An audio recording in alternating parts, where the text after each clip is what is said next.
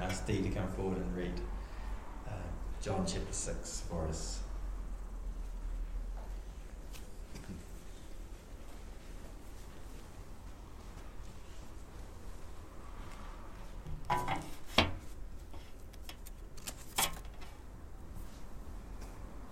So the reading is John chapter 6, reading from verse 1 to 13.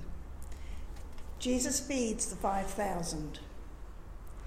Sometime after this, Jesus crossed to the far shore of the Sea of Galilee, that is, the Sea of Tiberias. And a great crowd of people allowed him because they saw the signs he had performed by healing the sick. Then Jesus went up on the mountainside and sat down with his disciples. The Jewish Passover festival was near. When Jesus looked up and saw a great crowd coming towards him, he said to Philip, "Where shall we buy bread for these people to eat?" He asked this only to test him, for he already had in mind what he was going to do.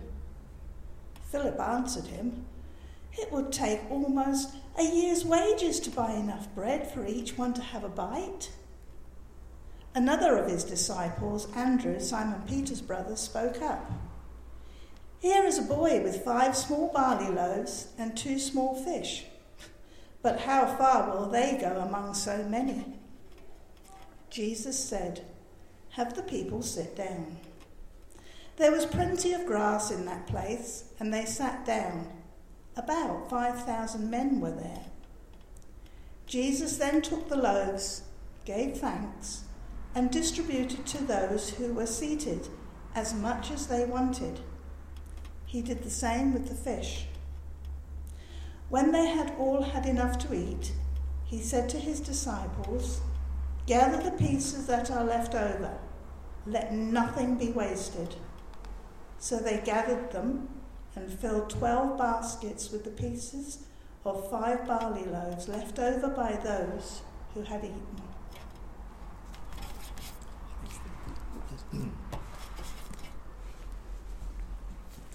Thank you, Dee. I grew up in Narrohia. And our house backed on to Mr. Bullen's bakery. And every morning when I was a kid, we used to go next door and we used to buy a freshly baked loaf of bread, and we would bring it home still warm. But the bread wasn't the only thing Mr. Bullen made.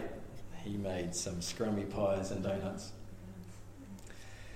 And once a term, or something like that, it wasn't very often, Mum and Dad would allow me as a special treat to buy some lunch, pie and a donut for lunch. So I used to go to school and then place your order, pay your $1.50 or whatever it was, and then your pie and your donut would turn up. So one of these fantastic days, I happened to have eaten both my pie and the donut, and I was wistfully longing that I had another pie because it was so good.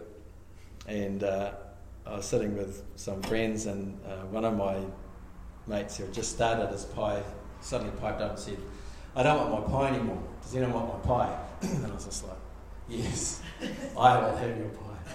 So I took his pie and I started eating it. I thought, man, this is pretty good. And I got to about a third of the way to go, and a couple of other guys started fighting, and they bumped into me, and I spilled the pie on the ground, and I can still remember the pie that I was eating on the ground. I was just like, oh no. But just at that point in time, a teacher was walking past, and he said, "Oi, you two, you've got to buy Graham another pie." And that was one of my finest memories of primary school. So I got 2.5 pies for the price of one. And that was a great, great event. And that's kind of sad, really, when you think about it. The point of the story is that boys don't like giving up their lunch, which makes the boy in today's reading quite remarkable.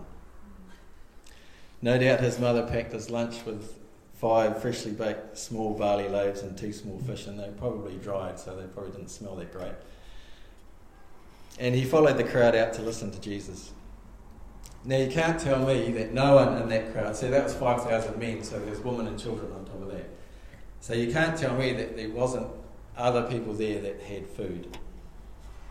And some of this miracle was in all of the Gospels, and I checked some of the other Gospels, and Jesus asked the disciples to go and find out who has food. So you can imagine they were calling out, "Hey, who's got food?" So it's quite amazing that this little boy said, "Yeah, I've got food." I mean, he would have been tempted. I would have been tempted to kind of slide the cover over the bread and your fish, and no, nothing to see here. But he didn't. He came forward with his 5 loaves and 2 fish. And he didn't know it then, but Jesus would take his lunch and would turn it into the greatest miracle of hospitality the world has ever seen. And we're still talking about it 2,000 years later. And that's quite an amazing thing when you think about it. And even though the boy gave up his lunch, in the end he got to eat so much that he couldn't fit any more in, because there were 12 basketfuls of bread that they picked up afterwards. So even though he sacrificed, he received later on. And here at Abide, we might liken our little fellowship to that little boy's lunch. In the face of all the challenges the church, that's the church with the big C, faces, our contribution seems as much chance of making a difference as 5 loaves and 2 fish had of feeding many thousands of people. But what can Jesus do with us if we offer ourselves and our fellowship to him? Where might he take us? I would love to find out. Wouldn't you? It's been quite an adventure this last 5 months, hasn't it? I never thought we would be in a different church, no longer part of the Anglican Church. And although I'd seen it coming for many years, it was still a bit of a shock when it finally happened, when the Anglican Church accepted motions 30 and 29, and in doing so formally rejected the Bible as the sole authority by which everything else is to be judged. And I certainly felt that if the scriptures become subject to culture and any other thing in our society, and we allow those other voices to have authority greater than that of the scriptures, we have nothing left. We might as well go and play golf or go fishing, because we have nothing else to offer the world. However, we wanted to stay together because we valued our community, and many of us have known each other for a long, long time, and it's a precious thing.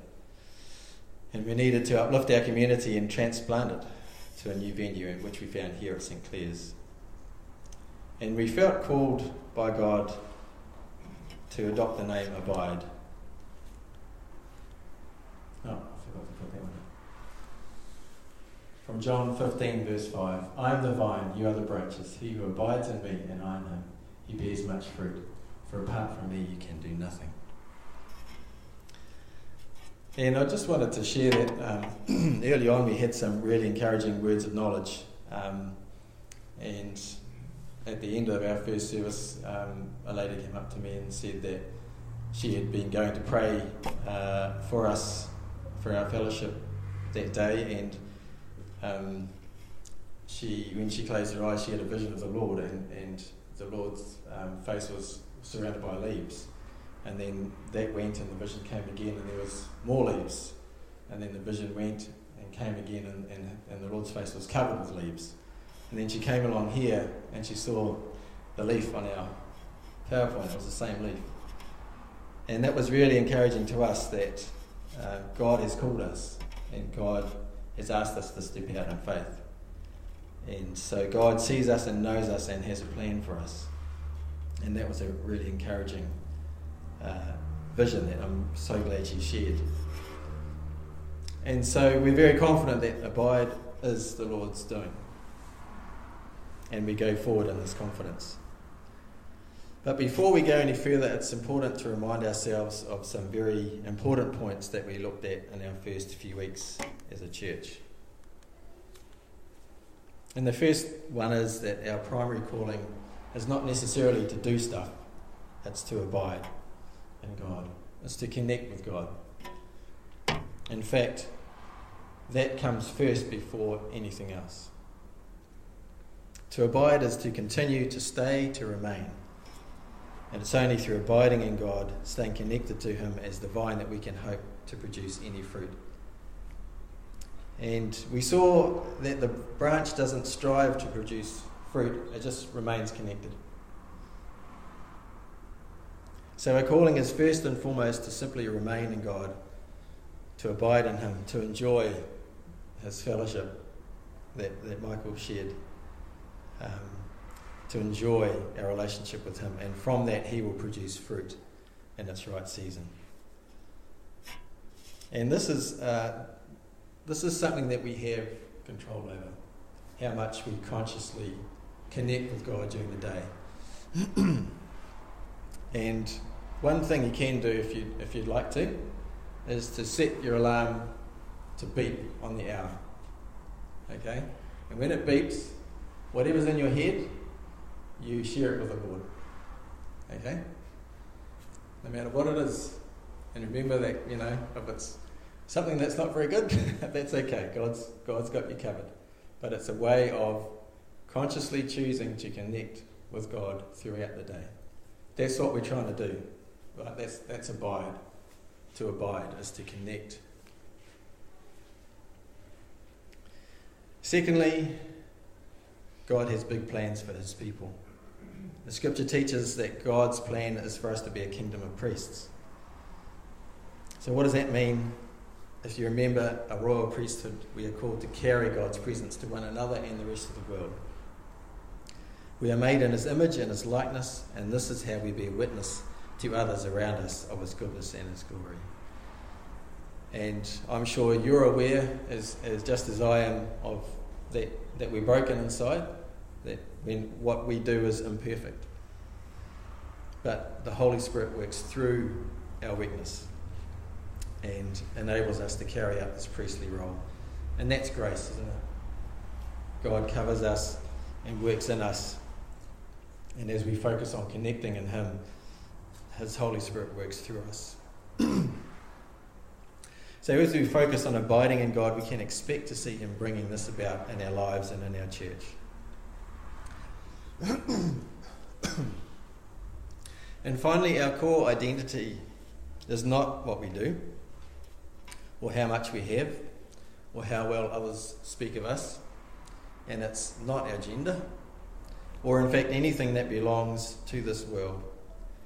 So I've been thinking about that recently, that if our identity is based on anything that stays in this world, like our gender, what does it mean when we go to be with the Lord? Who will we be if we are not His children?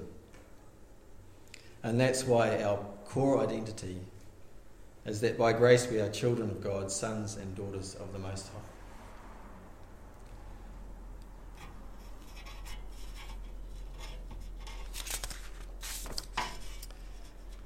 So ever since we started Abide, people have been asking us who we're going to align ourselves with. And that's an important question, because we didn't want to be like an orphan church, just sitting out there doing our own thing. We wanted to be accountable as a church to the greater church. And the most logical choice for us, seeing as that we came out of the Anglican Church, is to join the Fellowship of Confessing Anglicans, or FCA, or Fishing, Camping and Adventures, as I like to say. Recently we were sent a draft constitution of the FCA, and we're gaining confidence that this is a good direction to go in.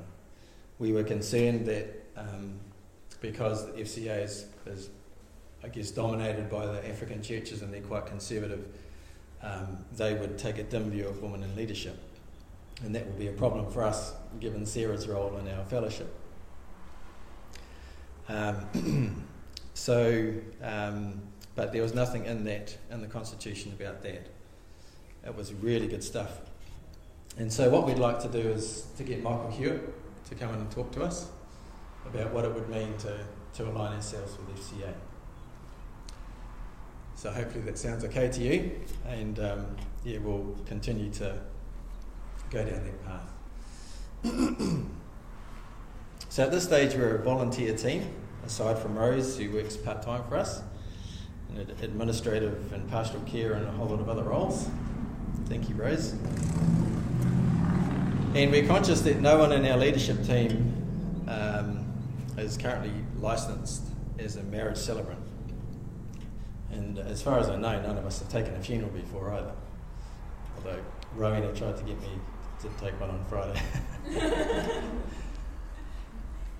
Now, in the short term, we have a few licensed ministers who have offered to help us, which is great. But as our adventure unfolds, we will be seeking the Lord's leading on this about how we can get to a place where that issue is no longer affecting us, and we don't have to call on other licensed ministers. Now, a number of years ago I took a paper through Otago University called Competitive Strategy, and a key point of that course was that strategy comes from who you are. And I did a bit of a paper on Anita Roddick, who started the Body Shop. And I think she had a loan of £4,000 when she started, and she sold it for 130 million or something like that to L'Oreal. 700 million, of which her share was 130 million. And she did some very unusual things.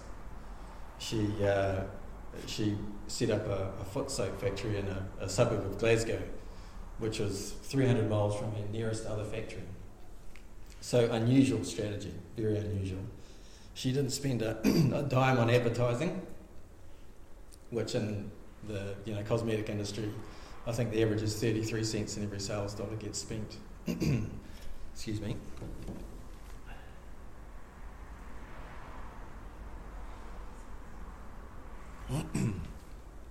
So 33 cents in every sales dollar gets spent on advertising. So very, very unusual strategy. And it turned out that her core value was that she wanted to make a difference. So it wasn't her product, wasn't anything like that, and she rejected, she felt that the advertising of cosmetics was largely based on a lie, which was if you use this product you'll look like this. And so she said, right, that's it, I'm not spending a dime on advertising. So who she was determined what she did, what her strategy was, and it worked. So, a key point of strategy is that it comes from who you are. And before you can come up with a plan of action, you need to know that. And part of who we are at Abide is what we value. And over these last few months, it's become clear that we value first and foremost Jesus Christ and the cross. And we want him and the cross to be kept front and centre. That's our faith. Secondly, the Bible has the final say. And sometimes we can say we don't really understand what the Bible says on a particular issue, and that's fine. But the Bible is pretty clear on a number of things. And when it's clear, I think we stay firm and stick with what the Bible says. And that can be difficult, as we know. So yes, we can be open to other sources of theology, such as culture and reason and tradition, but I really like Martin Luther's sola scriptura, scripture alone, scripture being the final authority. Thirdly, the Holy Spirit. The Spirit brings new life. It brings freedom. And we want to allow the Holy Spirit freedom to minister to us and through us to each other. Fourth, prayer. Prayer is how we connect with God. We can't abide in God without prayer. Now, I don't mean prayer as in like a time that you only do prayer. Yes, that's prayer. But I want to cast the net wider in terms of a definition for prayer. And that's where that the setting your alarm every hour comes, right? So when you consciously become aware of God's presence, I think that's prayer. And then God becomes part of our everyday lives. No matter what we're doing, we can turn to Him. We can ask for His help. We can ask for His inspiration. And that is what I believe we are called to do. And in fact, one of John's inspirations is Brother Lawrence, practicing the presence of God. And that's what he did. Whether he was spent most of his time in the kitchen, didn't he, John? It was his job, yeah. But everything he did in the presence of God, wasn't it? But that took a lot of practice of being open to God while he worked.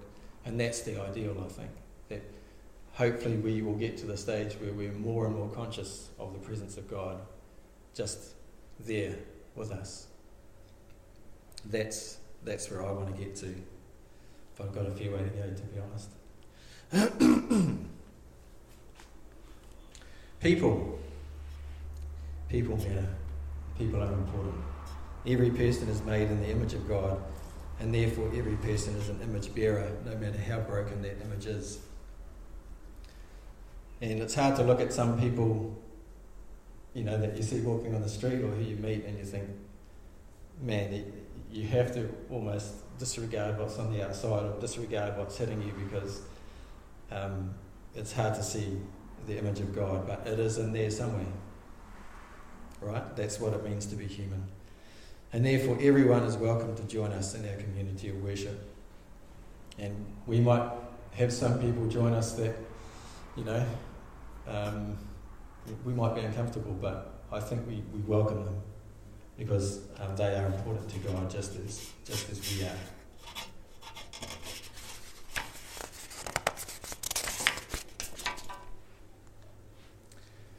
Our sixth value is welcoming genuine community.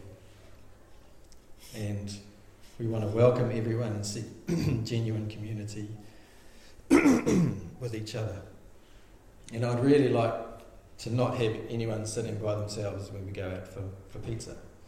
And we talked about this at our eldership meeting, and I think Raven pointed out that, when we have those long tables, it's not conducive to just putting up a chair and getting in a conversation. So what we'd like to do is actually meet just next door here for pizza with these small round tables.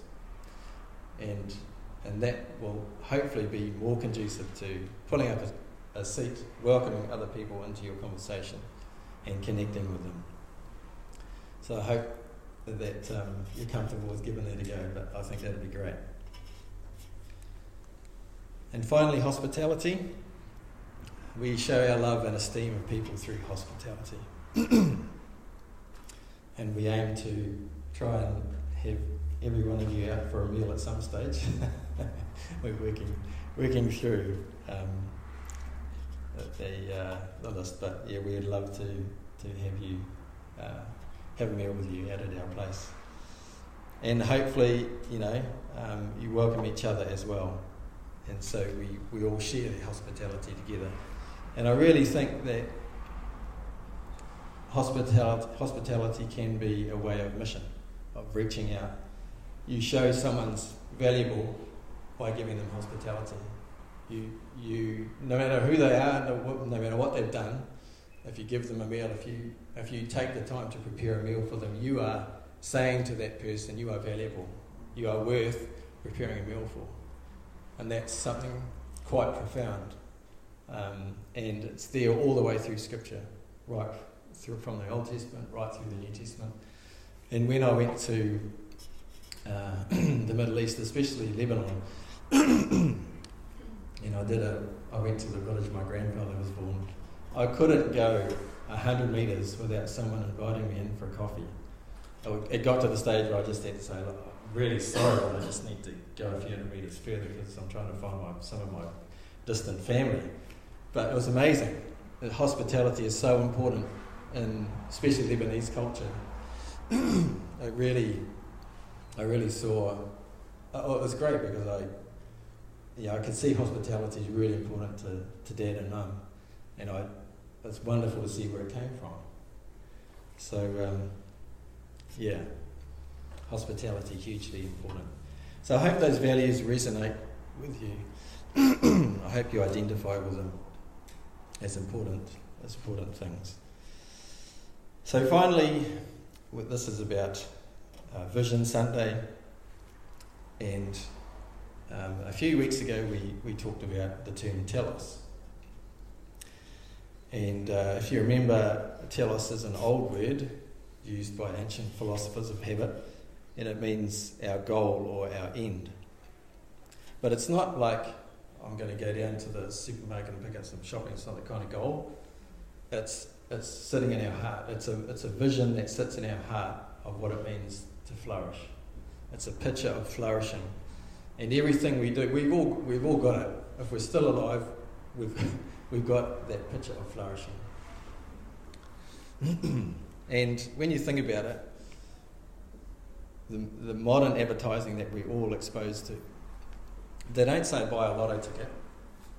They have a picture of the sun going down and a guy sitting on a massive boat and he's sipping a cocktail and he's just at peace with the world, and then they say instant kiwi or lotto or something like that. Right? They're saying that if you buy an instant kiwi or a lotto, you will be able to get that telos, that picture of flourishing. Alright? So advertisers know how we are wired, and they use that to try and get us to buy their stuff. They try and sell pictures of flourishing. And it's easy for these pictures of flourishing to supersede God's pictures of flourishing. And that's where idolatry comes in. That's where bitterness can come in, when we get bitter with God because I haven't got that.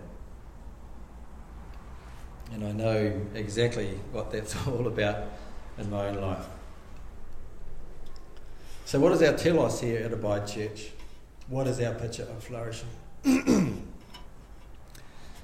And I want to try and capture what it is by telling you a couple of stories which I recently heard.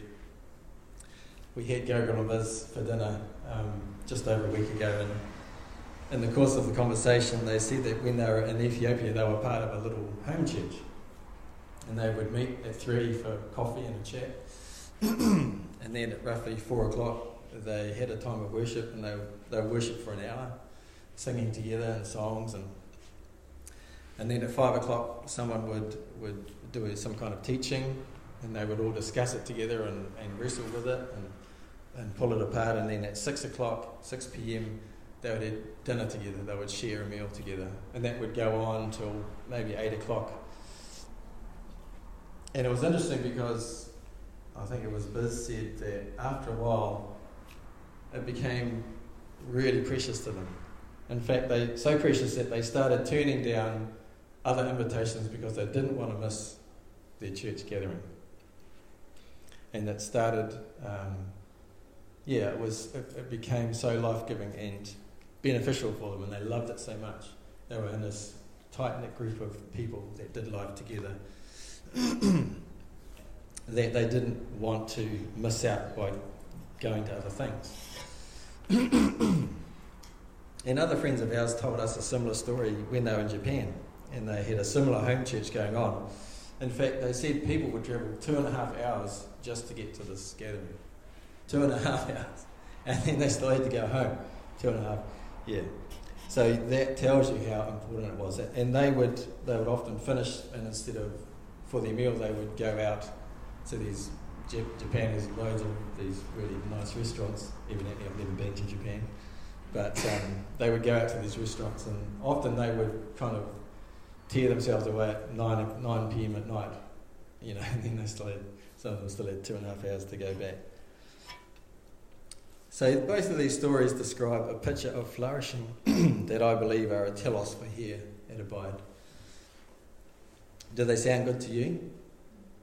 Would you love to have a community of people that you did life together, that you journeyed, that you learned together from God? God spoke, and you would all study the Word together. I think we've got a taste of this here, but I think it's just the start of an adventure that God wants to take us on. And I would love to be part of something so good and so life-giving that I'd actively, well, I can't anyway because I'm leading, but I would, no, I don't really want to go to that, even though it sounds really good, because I don't want to miss out on what God's going to do here. And it'd be so good that, I find myself, when something really good happens, I'll talk about it. I can't help it. And you might be the same. When something really good happens in your life, you'll share it, and because you can't help it.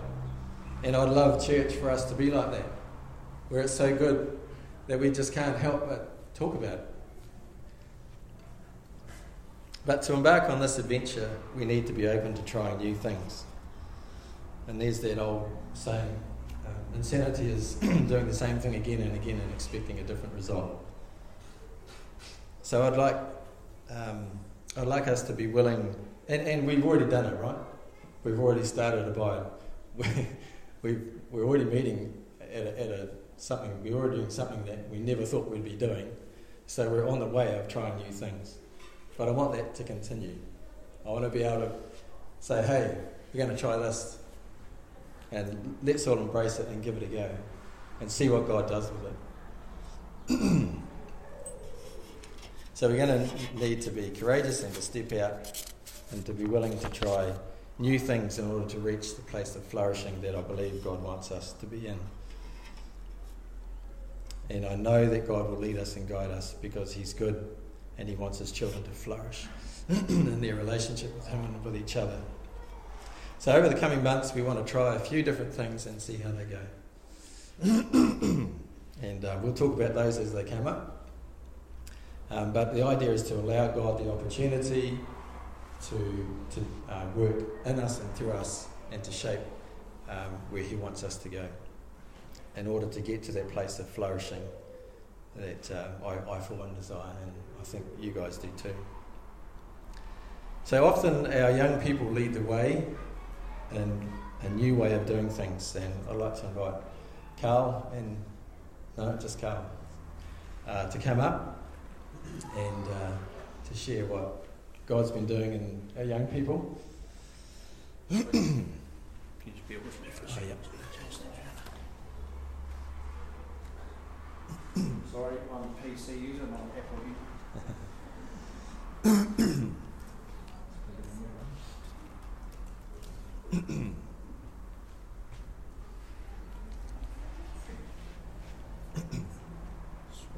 I'll just chuck it up here.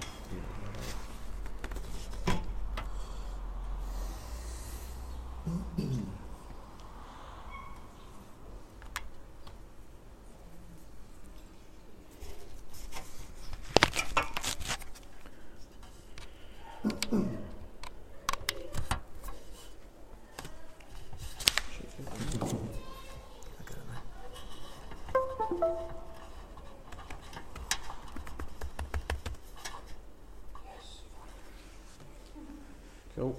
So just give it a second.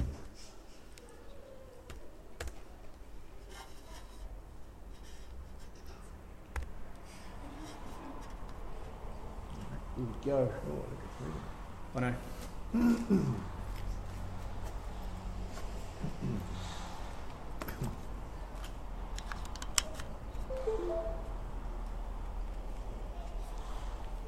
Right. I've got pretty crude slides, and I like stuff that moves because I work with young people. You have to keep your attention span going. So for those of you who don't know me, I'm Carl, and my beautiful wife down at the back. She's behind the scenes. She actually organises most of it. Actually, I just do the cool stuff at the front. Graham asked me to talk about youth and what's going on. So first of all, I want to say thank you so much for your prayers and support. For those of you that have been, praying and supporting youth, because it's a great help. Your prayer is greatly received, and it helps a lot. So today I want to share with you my love and passion and the call that God's placed in my heart to see the kingdom of God become a reality in our young people. So over about 19 years I've been working with young people in one way or another, whether it's been youth camps, Christian camping, youth events, conferences, etc. So in this chapter or season of our life at the moment, God has got the Bazanises, myself, Matthias and Noah, here in this church with these amazing young people. So, this is my vision for young people. It's always been pretty much the same, as to grow and cultivate a community of young disciples for Christ Jesus. It's not about just bringing them in. It's about cultivating. It's about, keeping them growing and keeping them going. So the last 19 years, it hasn't really changed. My passion to see God move in them in such a way that their faith becomes infectious to other young people. Because I can only do so much, doing the youth, but it's the young people that are going to inspire other young people. And us, again, myself and our little ministry team that we've got, we can keep that going and keep that growing within them. More and more are going to turn up. So, mission: to create a safe place where young people can be themselves and never feel judged. This is a real biggie. At the moment, we've got about probably 20, 25, 50, sorry, I can't read what it is. On our roll, we've got anywhere between sort of 15 to 20, because we've got some kids that come once and then don't come again, or they come later on. But this has been real big because a lot of our youth group is actually made up of other churches around Hamilton. And as I've talked to these young individuals, they've told me that they've gone to their youth groups in their churches, they feel judged, they feel like it's a dating service, I can't get a girlfriend so I won't go to youth. So, it's the atmosphere that's, I guess, in our group, in this community atmosphere, is that what this church is all about, is why these young people just keep coming to our group. When Dan and I are sitting there some Fridays thinking, man, they've got such an awesome youth group with their church, why don't they go to that one? But they come to ours because they've told us, and they've told me as well, these guys have just said, because your group is so much different. It's better. Where they feel like they're part of something, they feel like they're part of a family. So, youth today can be cruel. It's not just physically, but emotionally as well. Okay, this happens in schools, social groups, social media, and sometimes at home. The space that we create, and I guess the space that God's created really on Friday nights is a place where they forget the crazy world and be themselves. And this year we've got such amazing dynamics in our group, which leads us to some pretty fabulous discussions sometimes, quite heated discussions sometimes. However, we love them all the same. So these are a couple of, hopefully not embarrassing photos too much, but so this one here, this was last Easter. We decided to do like a Passover thing. So we literally stuffed everything into our lounge, and we celebrated the Passover. It's just sort of how they would sort of do it back in the Jewish time and stuff like that. So we had pretty interesting foods. Some of them I wouldn't recommend. But before that, we started washing feet and hands and all that sort of stuff. And it was really cool. It was such a cool night because it's sort of, when you got to wash somebody's feet, it sort of takes the whole. It's interesting to see. You've got to wash your mate's feet. You look at your mate's feet. Well, you're like, wow, I've got to wash his feet. So it's quite humbling to say the least. We've got some just. Again, that's a Passover. We had to play foot golf, which is good for you guys. Can't actually hit a regular ball for golf. Try foot golf, it's way easier and a whole bunch of fun as well. There's a couple of other folks. Forgive that dude there because, I don't know. I go a bit overboard when we do stretch ups. So this was like an 80s night, so we just had we played SingStar, did some 80s stuff, shoulder pads and all that sort of jazz. I was a goth punk. And it was really embarrassing because I met a parent for the very, very first time who belongs to this guy here. And he's like a theologian. He looked at me and he's like, oh, I should have seen his face, man. Because he actually told me, I just can't take you seriously right now. I said, we're going to lose it. But no, keep coming. So it's good. And a couple of other things. So the Toffee Pot Challenge, if any of you guys have heard of that, it's a pretty amazing game. And just some more of the 80s thing as well. Oh, sorry, buttons.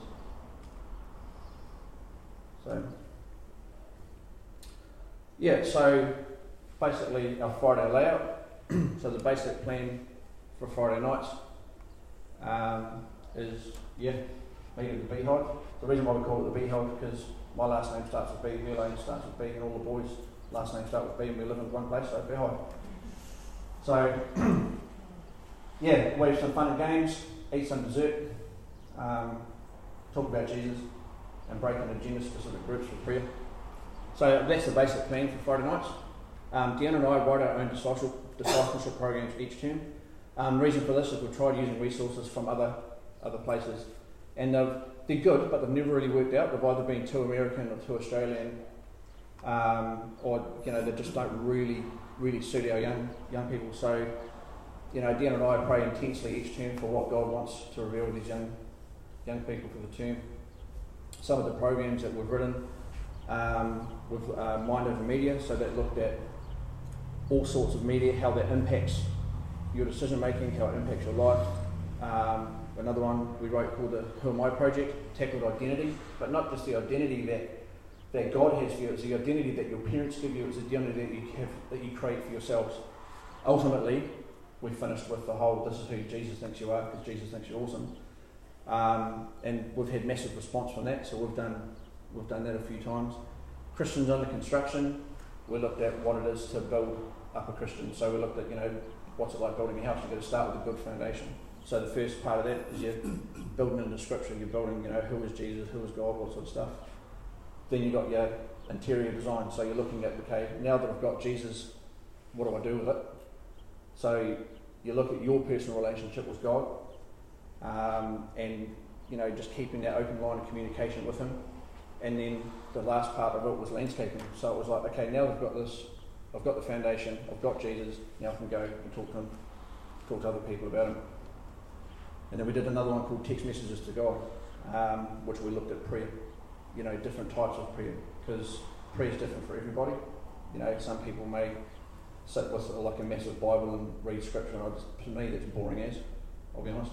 But for me, prayer is I'll go for a run in the bush, or go hunting or something like that, because I see God in creation, and that's where my prayer can really just sort of take off. So we looked at different things and different tools that the young people could use. And there's a few more as well, but probably won't go into those. Right, so you may be thinking this looks like fun, and how can you help? Okay, I'm a big fan of babies, okay, because they just make you go, oh, you get everyone's attention. So Deanna, Francesca and I, so Francesca is part of our little ministry team as well, and she's been amazing. She comes every Friday and helps out. So so Deanna, Francesca and I are all here for the ministry team. So this is able to be done if we keep it at the Beehive. So if we're doing youth at our house, we can do it. However, the unique problem that we have is youth groups going too big for our lounge. And it's all good summer because most people just sort of spread out into the outside and things, but come winter we can all know what sardine feels like. So we need you guys to pray, really. So here's a couple of things to pray for. Pray for venue. So whether, I don't know, we do it here or somewhere else or whatever that's going to look like. We've had a few suggestions, but maybe we could do it at HT or here. However, the issue is our boys and the cost of things. So we need someone or something to commit every Friday for the school term to either look after our boys while Dan and I are doing youth, or we need someone to commit to youth every Friday to help so Deanna can stay at home and look after the boys. So I know this sounds like a bit of a job interview. This person ideally needs to be reliable, on time, full license, and committed like green on beans and willing to serve. So So that's a couple of things to need. So as we sort of just draw this to a close, I just want you guys to take a minute to think about our young people in this church, but not only this church, but young people in general. Young people are so cool. I know sometimes I tick you off and I'm going to be saying, white boys tick me off. But these young people, they've got so much potential. They're the future leaders and are pastors of our church, this church. Because I can guarantee Graham won't be doing this for 100 years. I won't be doing this for 100 years.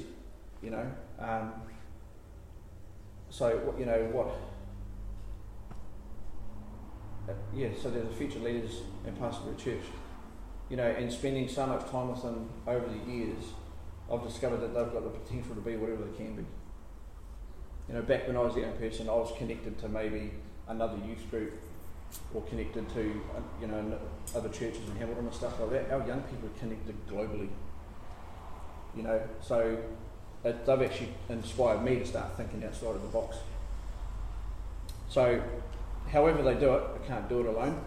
So they need our support and prayer. So as much as this is, you know, talking about how cool youth is, it's also a call to help. They need our support and prayer. So, you know, whatever you could do to help, that'd be awesome.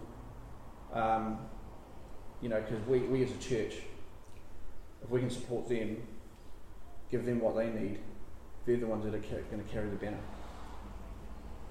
You know, and I seriously believe that the group that we've got at Abide and whole, you know, these young people that come to my place every Friday night, it's the highlight of my week every Friday night. I can't wait for youth group. I'm probably more excited than half the kids, you know. But when they leave that place, the atmosphere is just amazing in our house. It's really, really cool. And it's just, you know, they inspire me. I just want to support them so much. And this is a call that has been in my life for a long, long time. And I honestly think that this should be a call to a church to support our young people. Get behind them. I mean, yeah, they may do silly things, but you don't learn anything if you don't make mistakes, you know. So let's band together as a church and empower these young people to extend the kingdom of God. So, yeah, thanks.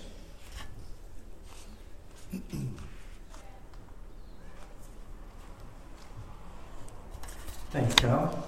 It's a great problem to have when there's too many people for your land, isn't it? So we've got the youth are having is it Face the Music, Carl? Yeah, we're going to run a game show. You want to come? A game show, and they're opening it up to the rest of us. So when is that? It's the last night of term. It's the 6th of April. 6th of April. Sorry, yeah.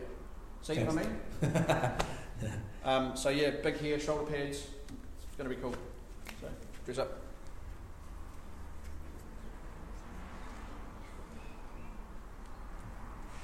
So we'll provide you some more information, but if you can just save the date, 6th of April at the moment, it should be a lot of fun.